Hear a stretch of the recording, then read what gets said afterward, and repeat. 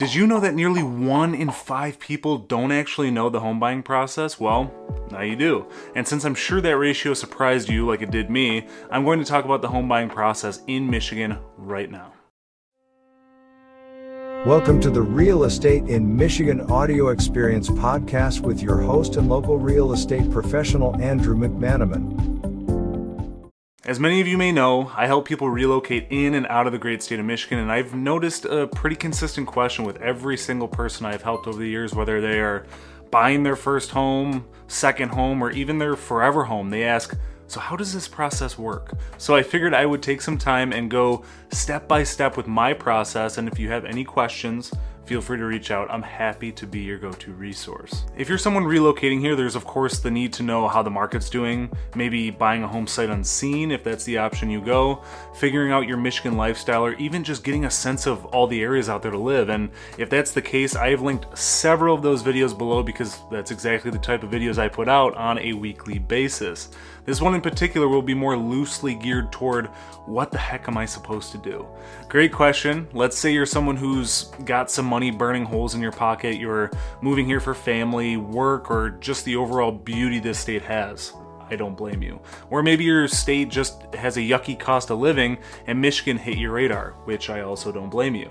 The first step to this process is to ask yourself, are you ready for this next step? This question isn't fully referring to the financial aspect of things, but the emotional and physical aspects too. You might be wondering, what are you even talking about, Andrew? And to be honest, that's fair because I probably wouldn't have brought that up if I didn't see it firsthand. I have had people reach out to me on impulse to move to Michigan without another thought. I've had people reach out to me that I could sense wasn't the decision they actually wanted to make or pursue, and that's why I asked the loaded question, are you ready?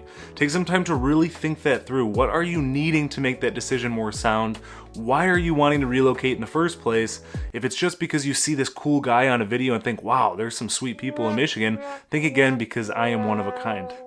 In all seriousness, just make sure this decision is sound. I wouldn't want you to come over here with my help just to text me months later and say you made a mistake. That would just be horrible. After you have decided this decision is right for you, it's time to get those ducks in a row. You'll need to make sure your finances are in order and you chat with the preferred or recommended mortgage professional to help you understand what you can afford and what you can do to increase that affordability if that's something you want to do. This process is often looked at as very intimidating. Maybe you have never met this mortgage person before and they are requesting your social security number, credit, work history, tax information, firstborn child, etc. And it feels like they are invading your personal space without a breath mint. And I hear you, but understand that the more information you provide, the more they can assure you you can afford what you can afford, and there's not a concern of not being able to pay for the home.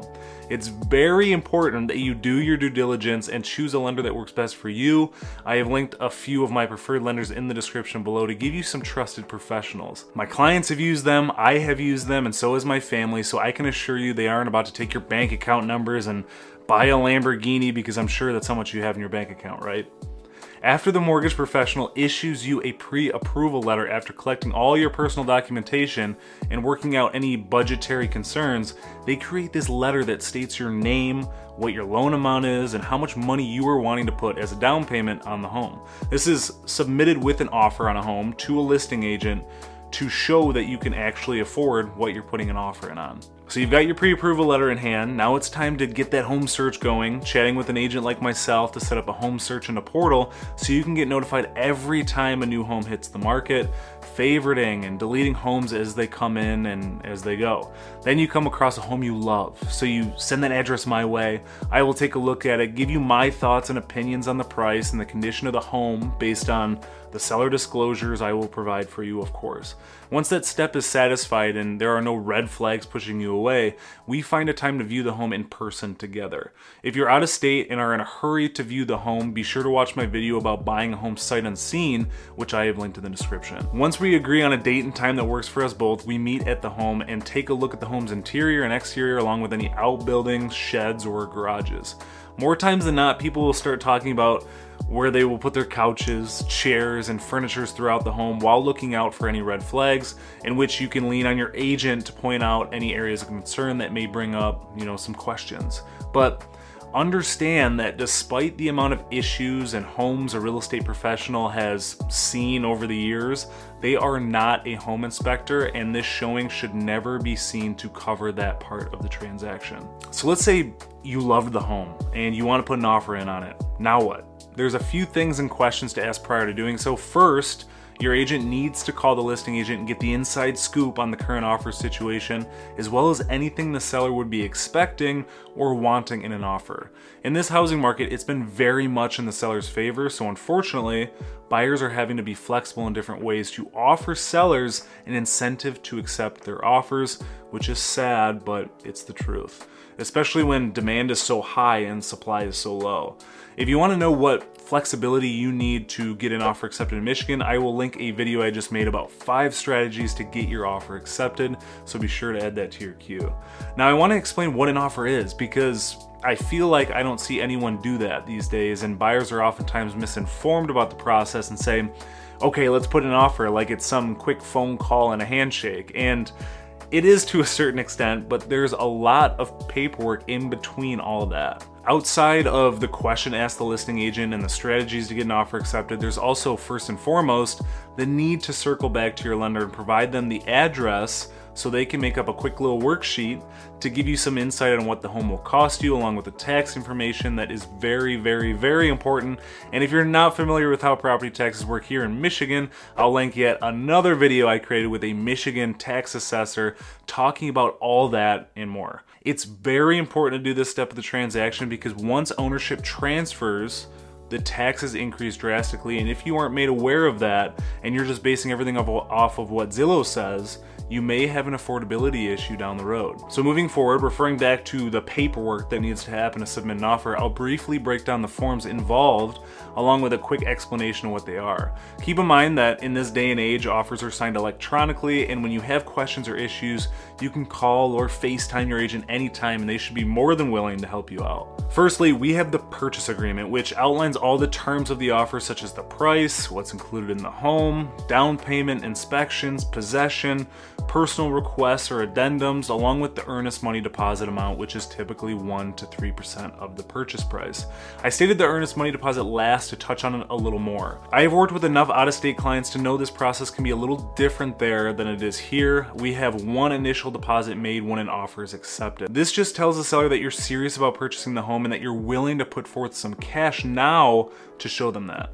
When closing time rolls around, these funds are credited to your closing costs, which is something you have to pay for anyway, but understand that if you back out of this home purchase for no reason, you have the ability to lose this deposit. It must be within a contingency period, such as a home inspection, appraisal, or simply the inability to obtain financing, which I'll touch on a little bit more going forward. The next documents are the seller's disclosure and the lead-based paint disclosure. These are typically 3 to 5 pages in length and filled out by the seller of the home, indicating the condition of the home, whether the roof has leaked, the basement is flooded, or they changed up the insulation and they know what was put in the walls. This would be all disclosed on this document. It touches on whether or not certain items are working in the home or not, from the appliances, water heater and AC, to the hot tub and attic fan. That would be all put up on here. So just a quick tip though for the future, if you plan to sell the home, keep records of every change and repair you make, because when that time comes, the more you disclose, the less a buyer will nickel and dime you when the inspection rolls around, because the price of the home would reflect all the issues and changes that have been made over the years of your ownership. The lead-based paint disclosure, however, only pertains to homes built before 1978, as that was a paint type that was used back then and it's hazardous. So a seller would need to disclose whether they know about it or not. The next documents are the disclosures for real estate agency relationships and the exclusive buyer agency contract. The agency relationship document just states that you are the buyer and I am the buyer's agent, and we have this relationship in writing that just discloses that. The exclusive buyer agency contract is a little bit more in depth and states that you'll be solely using me as your agent until a certain point, but if we don't jibe, then of course we void the contract. We aren't holding anyone against their will here. You either like working with me or you don't, no hard feelings. Next, you'll probably sign a document about wire fraud and how you should call to confirm the instructions before sending over thousands of dollars just to have it intercepted by a hacker, as well as a document document about electing a title company, which I know several and have worked with several that do amazing work. And then what you would do is you would tack on that pre-approval letter, and then we submit all this other documentation over to the listing agent. And once it's accepted, it is off to the races. When your offer is accepted, it can feel a little overwhelming because you'll not only have to whip out the checkbook for the earnest money deposit or obtain the wire instructions to send the funds, you'll also need to get a home inspection on your calendar within the next 5, 7, or 10 days, which I myself schedule for all my clients, as well as begin to receive and answer requests to formally start that mortgage process of yours. Obtaining your pre-approval letter is just saying, okay, this person makes X amount and they have some good job history and credit, so they can afford Y amount. But after an offer is accepted, it takes an even deeper dive into your finances, verifies your employment with your company's HR, along with providing any additional documentation to help get your home financed. And then we have inspection day that rolls around, and you can either attend it or not. I always attend my clients' home inspections and relay any questions or concerns you might have, but also be another set of eyes for your sake. Once the home inspection is completed, you are either satisfied with the findings or you're not, depending on how you structured your offer, of course. If there are some items that are big red flags, decide if it's something you should back out of the transaction for, or try to chat with the listing agent and seller with your agent to see if they'd be willing to do any repairs or give you some money to make those repairs. In this crazy housing market, sellers are not very open to making or paying for repairs unless it's something huge they didn't even know about. But most times they will say they aren't willing, and you'll back out and they'll sift through the other 3 to 5 offers they received and proceed with the other one instead.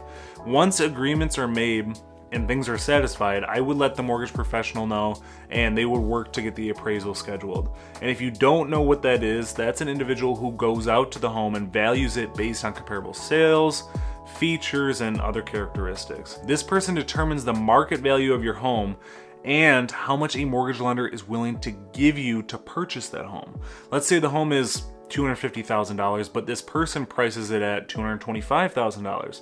That would mean the mortgage lender will only give you a loan to satisfy the $225,000, not $250,000. At that point, 3 things could happen. 1, the seller lowers their list price to that point and you proceed as normal.